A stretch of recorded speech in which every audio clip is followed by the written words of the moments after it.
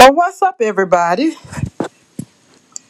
All the time is drawing near. The voting season is upon us.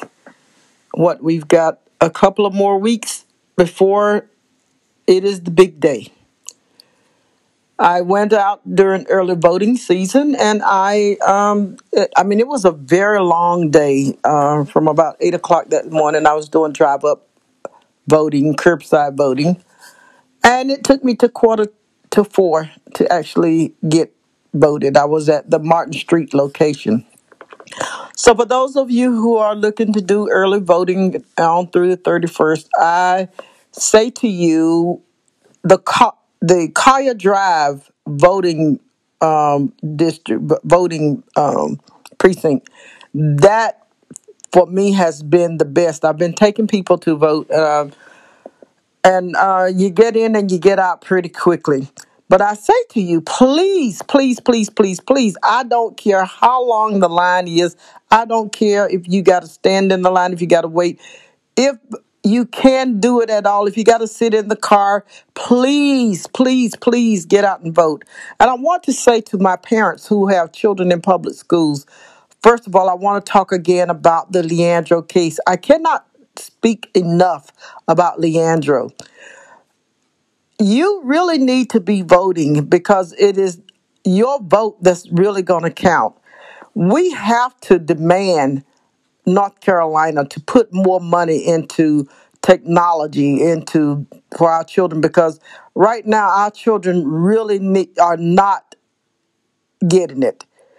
And just because they're behind don't mean we need to throw them back into a school system and risk the death of. I don't care what they say. Oh, the children, they don't get it. They don't. That's a lie.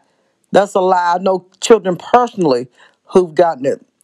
I know families who are still getting it, getting virus. Look at our numbers. This is not something where we want to take the risk of putting our children in jeopardy of their lives because of somebody's political agenda or because of money not flowing back into the school systems. What we need to be doing is looking at solutions. And I believe that we can come up with solutions to this. Listen, our children have an opportunity to catch up. Even if they are behind, they have an opportunity to catch up. Those who are already behind before COVID, then what we need to be doing is saying to our local leaders and to politicians is that we need to pull that money up out of these out of our behinds and put some money in there so that we can develop some resources so that these children can actually get caught up.